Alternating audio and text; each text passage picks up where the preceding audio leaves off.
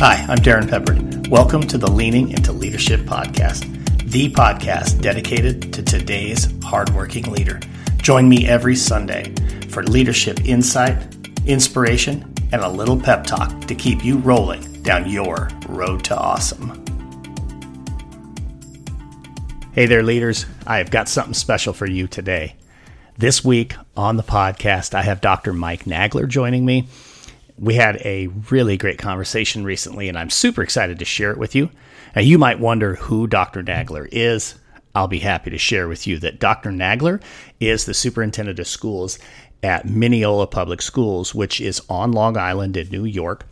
Dr. Nagler has been the superintendent there for a number of years and has prided himself on always being forward-thinking. The work that they've done in Mineola collectively under his leadership has put them at the forefront across the United States in terms of how they are being innovative and staying ahead of the curve. Dr. Nagler is the author of a new book titled The Design Thinking, Entrepreneurial, Visionary Planning Leader, a practical guide for thriving in ambiguity. Folks, I'm going to tell you it's an exceptional read and absolutely worth your time to invest in that particular book. This conversation will give you a little bit of a peek into how Dr. Nagler leads and how he thinks as an executive leader in his organization. Before we go to that, just a quick reminder that this is the time, leaders, for us to be thinking about how we want to welcome our staff back this coming fall. One of the things that I would challenge you to think about is bringing a message of positivity, of hope, and of inspiration. Our educators need to hear this fall that the work they do truly matters, and not just for the impact they make, but for how valued they are by everybody inside the organization, specifically from the leadership level. Let's have a conversation and talk about bringing the Road to Awesome message to your staff this fall. The Road to Awesome message is very simple. It's three key elements. Number one, we focus on what we can control, and we learn to let go of the things that we can't control. Number two, we rise by lifting others. Our work needs to be about lifting each other up, adult to adult, adult to student, student to student. And then finally, number three, we change the world one conversation at a time. And we need to remember all three of those tenets of the Road to Awesome and really ensure that we are setting ourselves up for an incredible school year filled with great student outcomes, great memories, and powerful, positive results. I look forward to talking with you. All the information you need is in the show notes. But let's jump into this conversation with Dr. Nagler. I know you're going to enjoy it. I know I certainly did. I'll see you on the other side.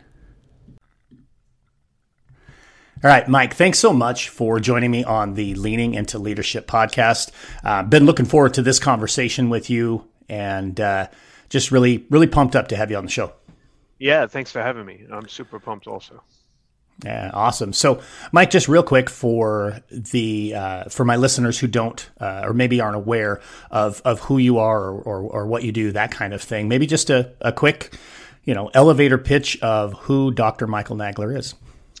So I'm a New York City kid, born and raised, product of the New York City public schools, and started as a teacher in the city.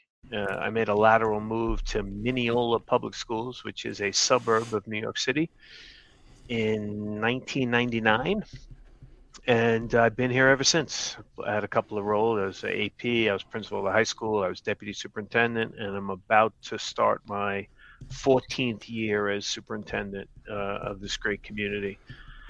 So 35th, 30, I'm just finishing my 35th year in public ed. So I've pretty much seen everything. Yeah, for sure. That was something that I think I knew we had in common, but I don't know. I just want to hit it just for a second.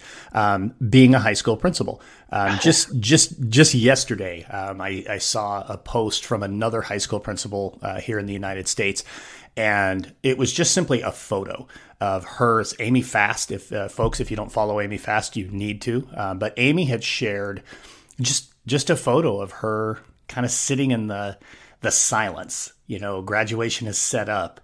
but there's nobody in the room. And anyway, she talked about a student coming in and just sitting down with her and having a conversation. Just really quick on the high school principal piece. And my favorite job. Yeah.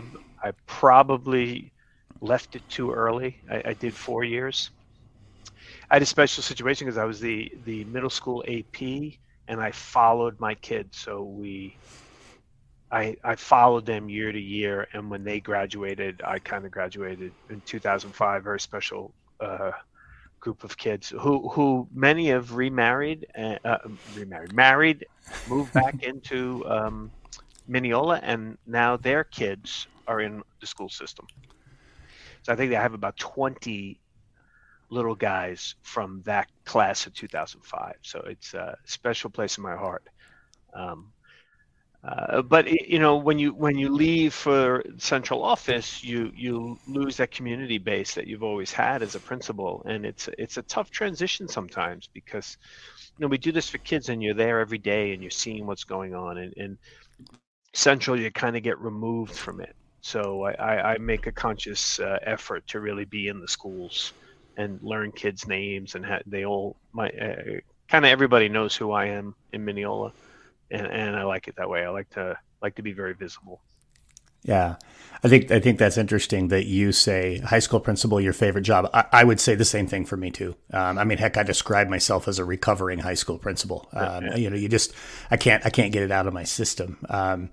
But you're spot on too. I mean, moving to the district level, you don't necessarily get that same connection that you do with kids. Although, and folks aren't seeing the video feed of this, you're sitting in your new office, which is in the facility that will be the new high school space, this space that you guys have created. Can you talk a little bit about that? Yeah, I'm super excited about it. We're launching a new version of high school in September called Synergy, and it's trying to redefine what the future of high school is going to be. So we removed all the periods. We put all the subjects in the cloud.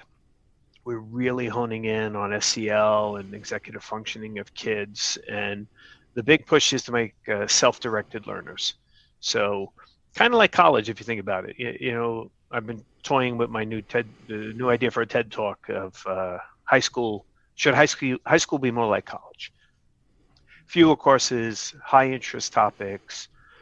You own your own time, you own your own studying, things like homework go out the window, but all your time is spent, you have to do the things you need to do, and then you equally do the things you want to do.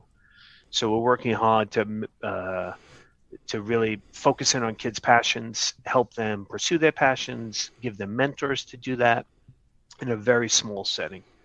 So the community supported purchasing a bank across the street from our high school, and we're going to put a bridge across the street to link the two buildings. And I just moved in a couple of weeks ago, so I'm even closer to children, which is my preference for sure. Yeah, I think that's going to be a real bonus for you. I think when we talked a couple of weeks ago, you're a floor above them, so you're going to have the opportunity to see your high school kids all the time. I think you're hitting on something that is really near and dear to my heart. Actually, just did Ryan Scott's podcast last week, and he and I had a really deep conversation. In fact, I don't think we intended to, but it ended up being a real deep conversation around relevance.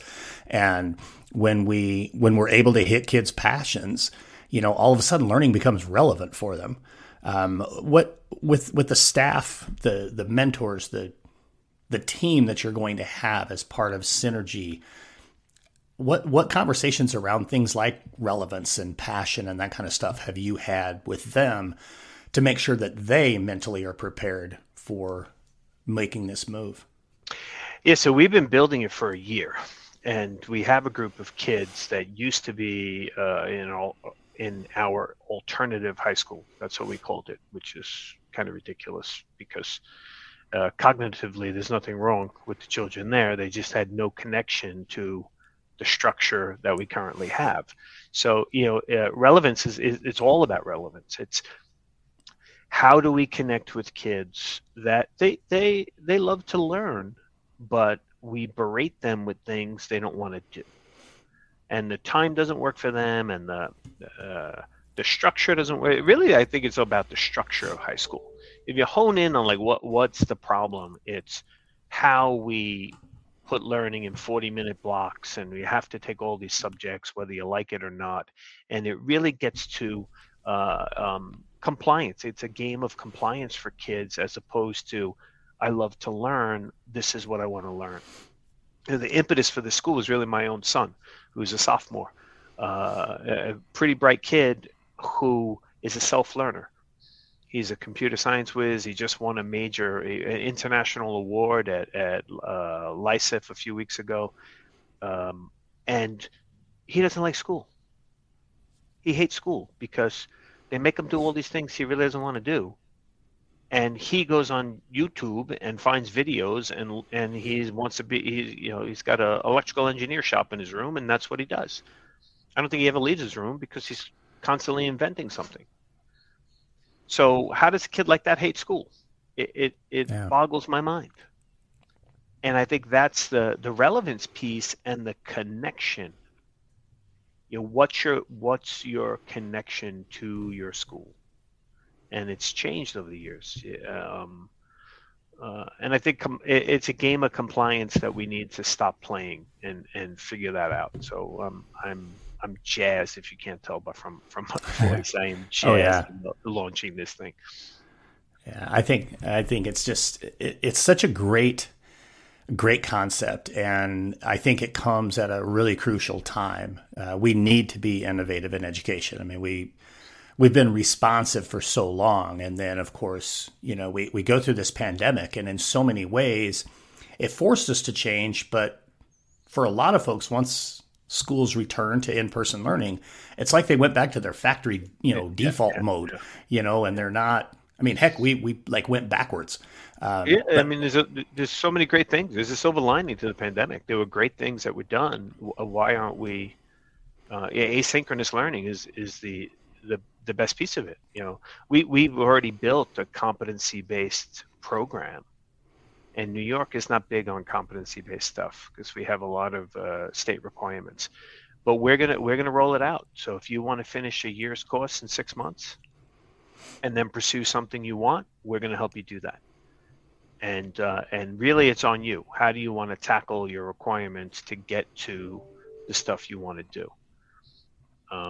And we've had great success in the younger grades, which is a little bit of the irony here. We got rid of report cards pre-K 3 and have badge books.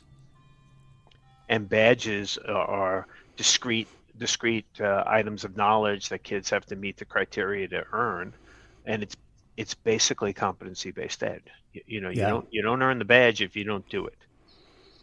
And children know what they're working on. It's no mystery. They know what they know and can do, and they know what they don't know. And you talk to little 5-year-olds and say, "What are you working on?" They'll tell you. They'll tell you the badge they're working on, and when we taught them brain science. So we taught them about their neurons and making connections with your neurons. So when they don't understand something, they get a neuron sticker. And they speak that language. I'm firing up my neurons because I didn't learn this yet. So it blows visitors' minds when they come and talk to 5-year-olds, and that's the conversation you have across the board. All of my kids speak that language. So now how do you take that concept and roll it into a high school? It's basically the same thing. Well, especially when you have kids who have been a part of Mineola and have experienced that and have been learning in that manner, it probably is an easier not probably. It's an easier transition for the kids than it is for the adults who had to let go of an old system. So here's where we want to go with this. Let's take a jump back in time to you're moving from deputy superintendent to superintendent, and you're bored. And this is coming from the book. We'll talk about the book a little bit more in a couple of minutes. But you you're charged essentially with, hey, we may need to shutter some schools. We're worried about enrollment. Welcome to the superintendent seat, Dr. Nagler. But I think, unlike a lot of folks, the way you face this and really laid out a long term plan, not just for you, but for your whole team, is, again, it's the impetus of the book, but it's a really powerful story. Take us back to that moment, and I guess move forward as much as you want. Yeah, I try to forget that moment actually, but I bet. it's I was deputy, and my predecessor, who was my mentor, it got very ugly in his exit, and there were lawsuits filed, there were accusations made, there was a split board, a lot of contention, the failed budgets, a lot of contention around the inequity of the small elementaries we had compared to one of the larger elementaries where they were located in town. So all of these items were swirling, and oh, and by the way, we're going to promote you, and your first job is to close 2 schools. And I think the way I tackled that, and by the way, I'm still here, so that was 14 years ago. So yeah, it's kind of So listen up, folks. This is a success story. Yeah. So the commitment we made to the community, the board and I, was, look, any savings we have, we're going to reinvest back into the system.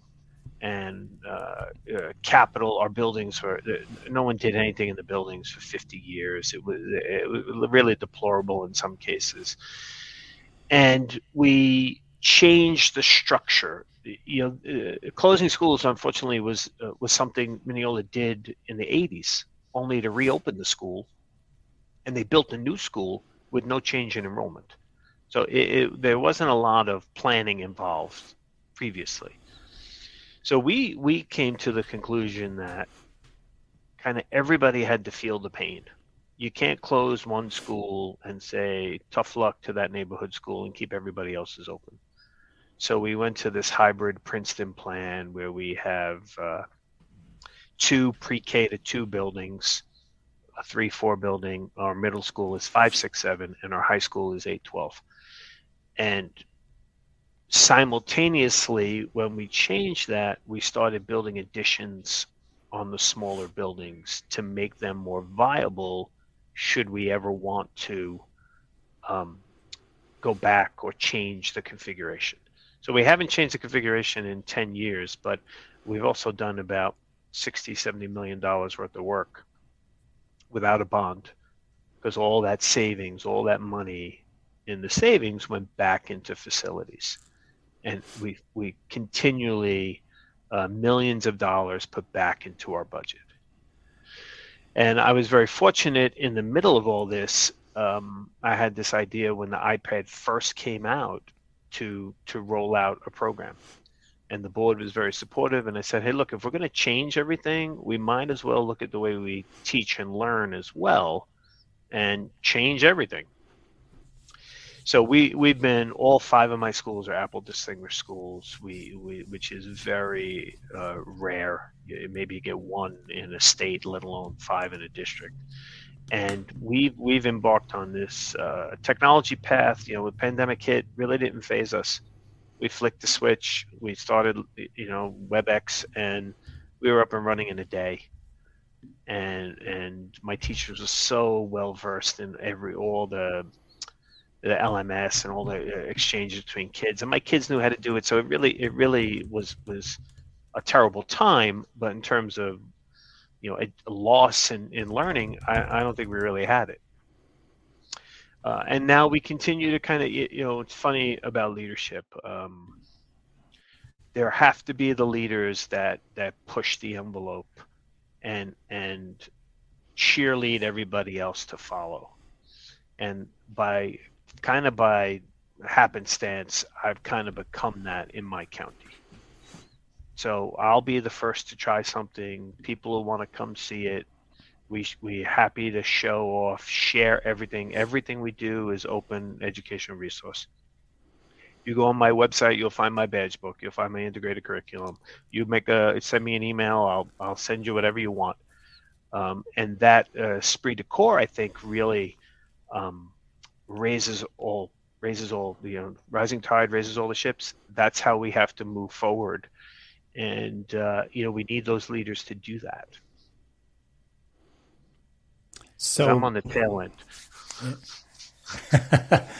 Yeah, no, I get that. I think there's just so much to unpack right there, and so many great things.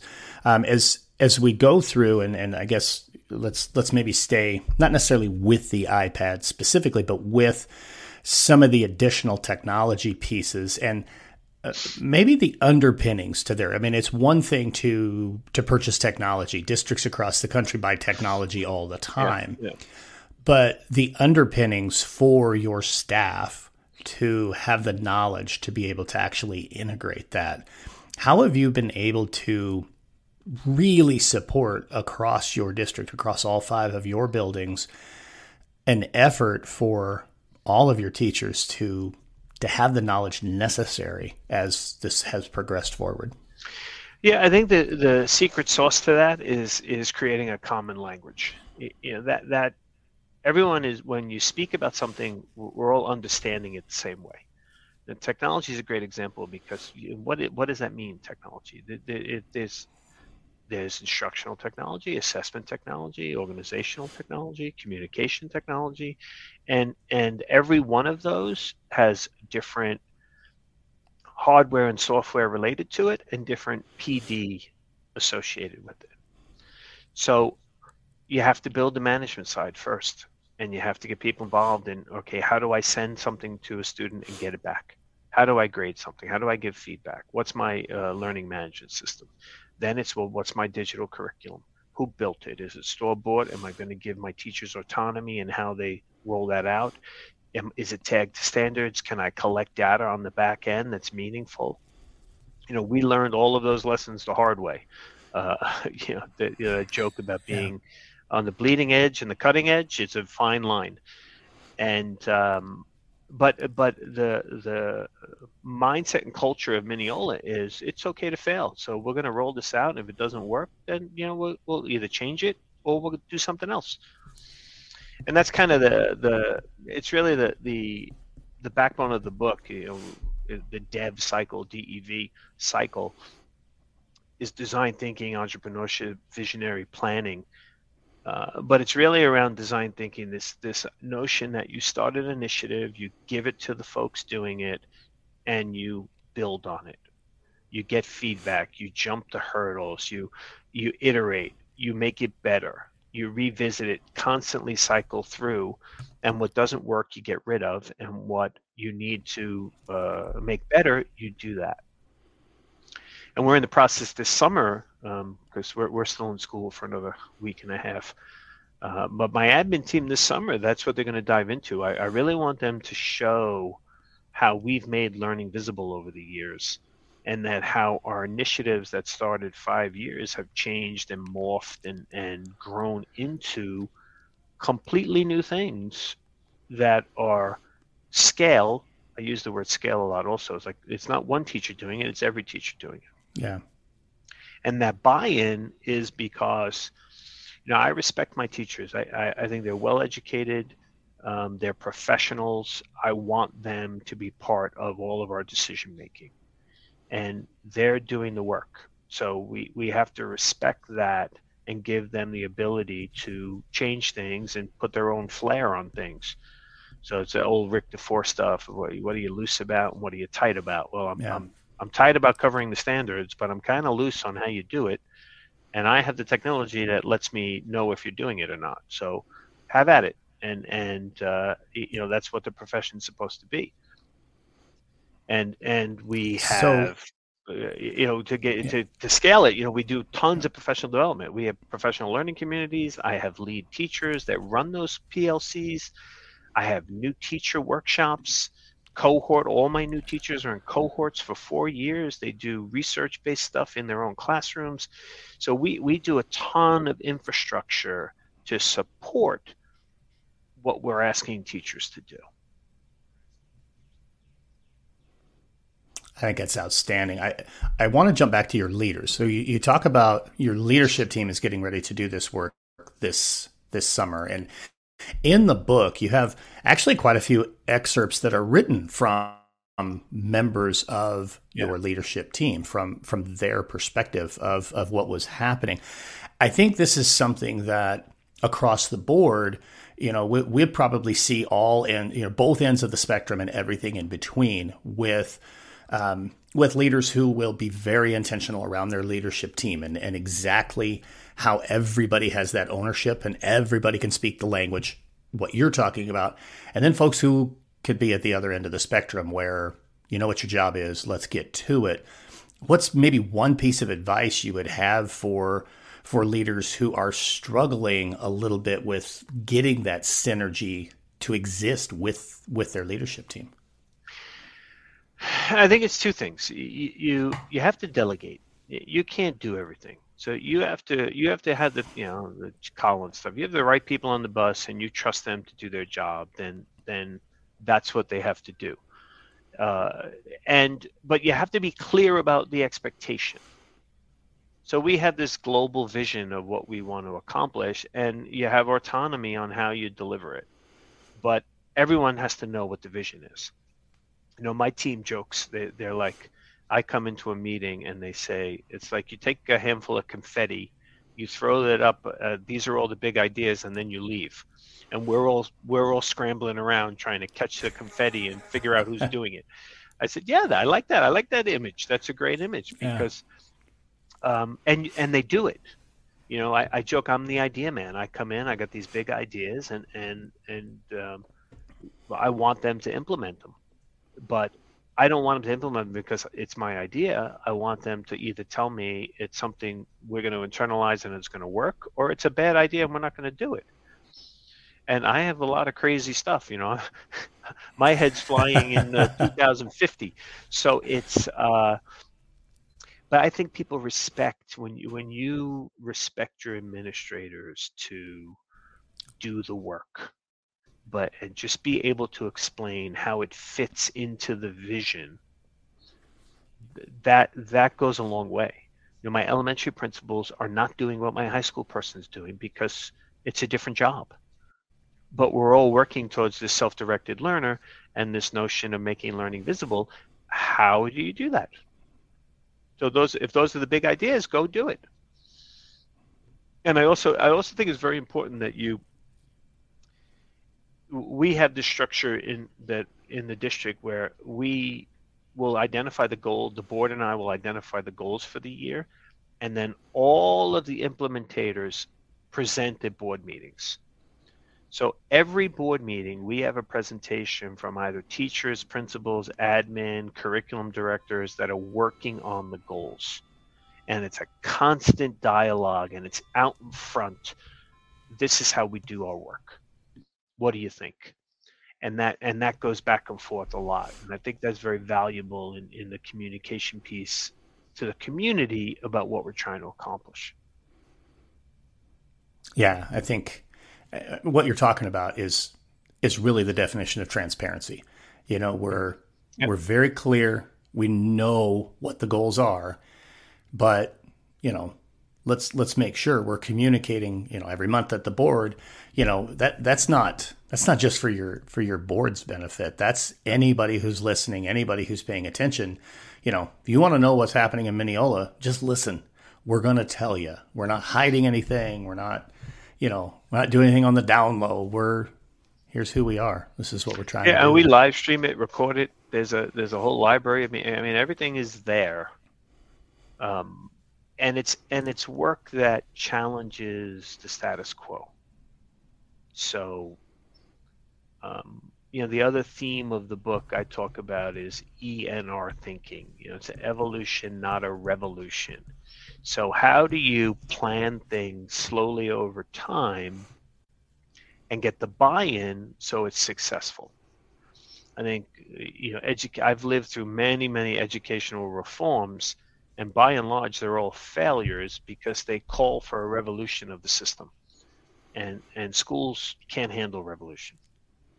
Very, very few do. So it's how do you evolve over time, purposefully, not accidental evolution, but it's that's really the secret sauce in how you effectuate change. And one of my favorite quotes, which I'm told by scientists is not accurate. If you put a frog in boiling water, they jump out. If you put them in tepid water and bring it to a boil, you'll cook them. Slow change over time works. So how do you plan that to get where you want to go? And that's kind of where the visionary planning comes. I'm thinking 5 years ahead. This is where the badge book's a great example. I started in pre-K, and I followed those kids every year. Those children are now going into 4th grade next year. And guess what? We have badge books pre-K to 4. And those parents know it, and the kids and the teachers came on, and that has been slow and purposeful. And now I jump to Synergy, so I'm kind of squeezing my middle. I'm the middle school is coming next from both ends. It's how are you preparing kids for Synergy, and how are you dealing with the 4th graders that are coming. So that's not an accident. That's how I envisioned getting to the whole district. So I want to ask one question really quick again on the high school, on Synergy. And then I want to talk about the book. I mean, we've been talking about the book, but I want to get intentionally into the book. So with your high school being an 8-12 structure, is there like a graduating process for an 8th grader through 12th grader in the Synergy building? Is it, no, you have to be a 10th grader? I mean, how is that structured? And how are people wrapping their brains around? It's a good one. I mean, next year when we launch, it will be invitation only. So we tend not to take 8th graders. We'll start with 9th graders. It's September 2023. We plan to, whoever wants it can have it. So if you have an interest to pursue high school in the framework we have at Synergy, you're more than welcome to do it. And I think that's really going to be our work this year, is to really get some good talking points about what Synergy is and what it isn't. A lot of people hear it and think VOTEC. It's not a VOTEC school. It's a different structure of high school that's works for some kids and won't work for many others. So they'll have a choice. And it wouldn't be 8th grade. It would start with 9th grade. And I have a feeling that I'm going to have more kids than I can handle. That's my initial gut, and we'll see how that plays out. Yeah, I think, again, coming out of the pandemic, where our kids learned from home, and in many cases didn't learn from home, but nonetheless, we're working and living school from home. I think there's probably going to be a lot of kids who are like, hey, I actually did really well in that format, and I think this is something I'd like to see. I think I've got like 800 more questions on Synergy, and probably I'm sure that the folks that are listening do as well. Folks, I'll just tell you this: all of Dr. Nagler's contact info is in the show notes. Hit him up with your questions. I'm sure he would be happy to answer any and all of those questions. But for the sake of time and for the sake of the length of the podcast, I do want to get to the book. It's been out for, since about, I want to say maybe six or 7 weeks. It's been out since mid-April. And so the book is The Design Thinking, Entrepreneurial, Visionary Planning Leader, a practical guide to thriving in ambiguity, or the Dev Leader, as we have affectionately termed it. I think we just stole that phrase from you. What drove you to want to write this book? Well, I think we're approaching this crossroad in public education. The pandemic really accelerated it. To the way we do things really don't work for everybody. So how do we start thinking differently about how we do school? And in order to do that, I think you have to be a little bit of Nostradamus to try to forecast what's coming, and then how do we react to it?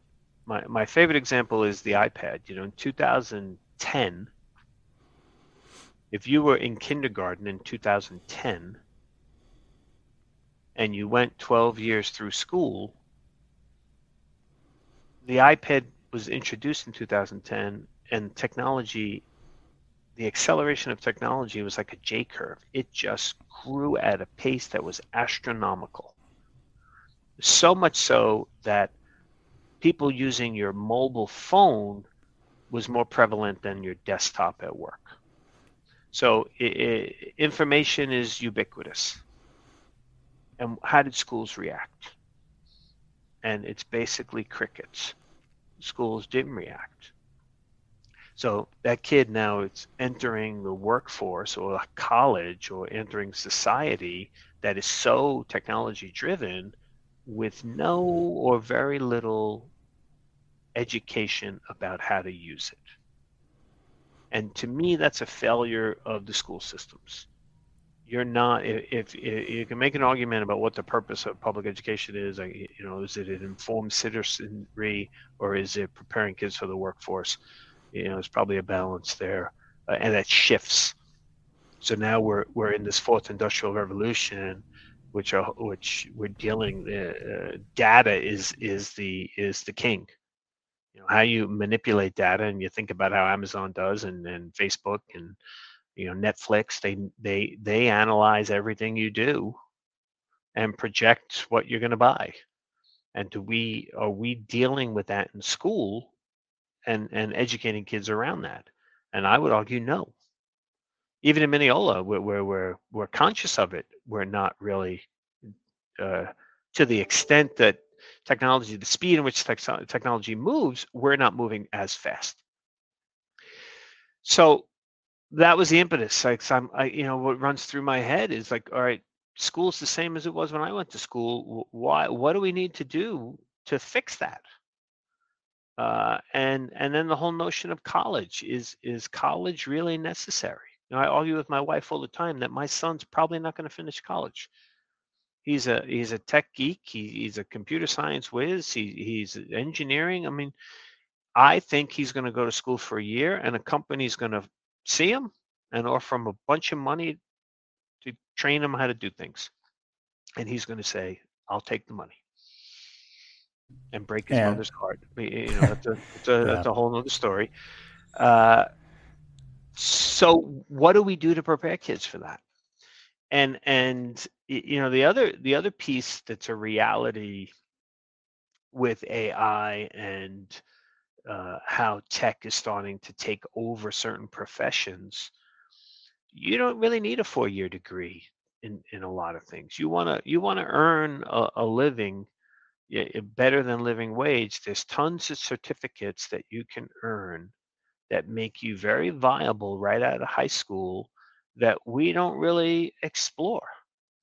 We call them strands, but it's like, can we get some college credits in junior and senior year and get them a certificate so when they leave, if they don't want to go to school, they can make $40-50 an hour as opposed to 15. Well, right. I mean, it's essentially it's the adult badge program. Yeah. And school has to be conscious of all these things. And I think we've had great success in the district. So I have some theories that we start. The first few chapters are my theory about leadership and what type of leader you are. And then the second half is really all practice. It's everything I talked about we did. And you mentioned I have 17 different essays by people associated with the work. And my lead into that was, don't take my word for it. Here are other people. There's 17 other people telling you what we've done, because it's here. If you want to see it, you find evidence of it.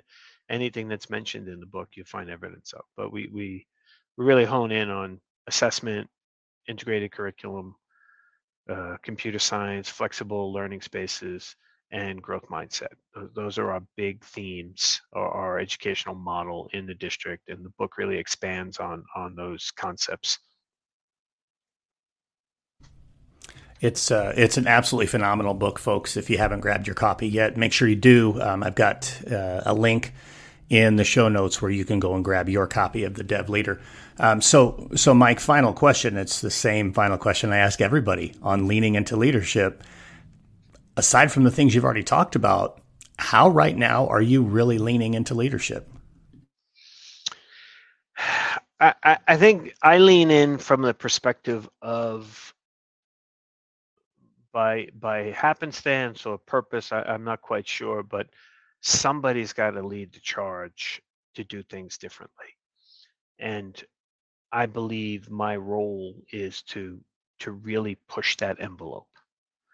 And over the years, and you know, you could trace 4 or 5 different initiatives that we began in Mineola that our neighboring districts currently use.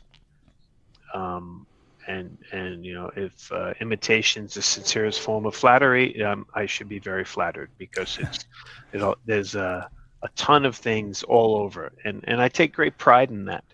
I think that leaders have to see past their role in their building or their district. There has to scale to bigger things. We're all in public education. How do you know? I can't give you money to help your district if it doesn't have it, but I can give you our knowledge. I can give you our initiatives for free. It's why don't we all do that? Why don't we share the things that we do and help everyone in public education? You know, I make a lot of videos. I make a lot of educational videos, and one of the videos that involves a chainsaw, I'll leave it at that, has over 1 million views. I think it has 1.2 million views. And I get texts constantly, hey, my kid was in class today and they saw you on the screen because the teacher showed your video. So the 1.2 is probably much more than that, because 30 kids in a class have seen that multiple times. But it's this concept I had, and we had the resources to make this video, and I really did it for fun. There was no reason to do it other than my own enjoyment. And look at that teaching. Look at that one teachable moment of a lesson I did 35 years ago. It works. People get it. That's leadership. How do you take things from your little silo and make it broad? You know, we trace there are like 4 people in Bhutan that have watched that video. So, you know, you think about how technology gets your message out, and how you can lend your resources to everyone. That's just one little example. And we do it district-wide. We probably have our YouTube channels called MC Squared, Mineola Creative Content. We probably have 400 videos on there. And people use them all over. The latest hot one is figurative language that student teachers made. 2 student teachers I had 2 years ago made the video, and it's a hot ticket right now. I think that's awesome. You know, you're absolutely right. I mean, it is incredible how when you're producing content that you don't know where it's going to go when we're putting it out there and putting it on the internet. I'll make sure, folks, the chainsaw video will be linked in the show notes, so you have a chance to watch that if you'd like. And, you know, just an interesting aside, you know, you mentioned, a country where 4 people have viewed your video. Interestingly, I saw this week in our analytics that the Leaning Into Leadership podcast is a top 100 podcast in Bahrain. There you go. There you go. Yeah, I don't know why, but hey, shout out to our friends in Bahrain who are listening to the Leaning Into Leadership podcast. We appreciate you. So, again, folks, if you haven't gotten a copy of the book, all the links are in the show notes for you. Mike, thank you so much for coming and spending some time on the Leaning Into Leadership podcast. This was such an awesome conversation, man. I appreciate you, and look forward to continuing to visit with you in the future. So thanks again. Thank you. I hope that lived up to the billing that I gave it at the beginning of this episode. Truly something special that conversation was. I appreciate Dr. Nagler, not only for the conversation, but also for just being who he is and being that person who really challenges the status quo and is out there, out on the front edge of leadership. We can all learn a lot from Dr. Nagler. If you haven't picked up your copy yet, again, I'll mention it one more time. The book is titled The Design Thinking Entrepreneurial Visionary Planning Leader, a practical guide for thriving in ambiguity. It is available on Amazon, and I know Dr. Nagler appreciates you going and picking up a copy. And now it's time for a pep talk. July 1st has come and July 1st has gone, and if you are new to a leadership role, you have now served your first day on the job in that role. I shared in the blog earlier this week that there are a number of different possible steps you can take to make sure you're launching yourself in the right direction in this new role. Now, you might be new to the community. You might be taking a new step in a community you've already been a part of. I've done both of those. Moving into a superintendent role, I was brand new to the community. Moving to my principal role, I moved from the assistant principal job down the hallway into the principal's office. And I will tell you, there are some things that, regardless of which of these scenarios fits you, that you can do to make a difference and set yourself up for success. I'm going to tell you a couple real quick. Number one, set up your office. Get it ready to go. And when you do that, keep the door open. All right, here's the idea. People are going to want to come and see you. They're going to want to come and meet you. They're going to want to come and learn who you are. If you leave your door open while you're setting up the office, it gives you an opportunity for casual conversation. It lets people see you as a human being. It lets them see you as somebody who's approachable, and you get an opportunity to get to know them without the formal interview process. Just open the door, get your stuff set up because, well, let's be honest, you need your office set up because before you know it, it's going to get really busy. But again, it's an opportunity for you to have some of those conversations. And the second one I want to share with you is really get acquainted with folks, and not necessarily the people you're thinking right off the top of your list. All right. You're thinking, hey, I got to get to know my teachers, or I got to get to know my board members, or whatever the case may be. That's true. You need to do that. But think about other folks that are still working this time of year. That might be the folks in transportation. It might be the folks in nutrition services. It could be the folks in human resources or in the curriculum office. Get to know those folks. Get to know your custodians. Those are people you're going to need to lean on. Yes, you have to get to know the people in your community. You definitely want to get to know your police chief and your sheriff and your fire chief and so forth. That definitely needs to happen. But think about the people that maybe could get overlooked and start building relationships with them now. Folks, we're in the people business. We can't forget that. So start building those relationships. I hope you have an amazing, amazing month of July. Those of you who are getting rested up and recuperating from this year, soak it in, folks. Take some deep breaths. You deserve it. Those of you that are just ramping up in a new role, hit the ground running. You've got this. It's your road to awesome. Get out there and travel it. Have an amazing week. We'll see you next week. Thank you for listening to the Leaning into Leadership podcast, brought to you by Road to Awesome. Don't forget, click subscribe, give a review, and share this with somebody who might also enjoy leaning into leadership.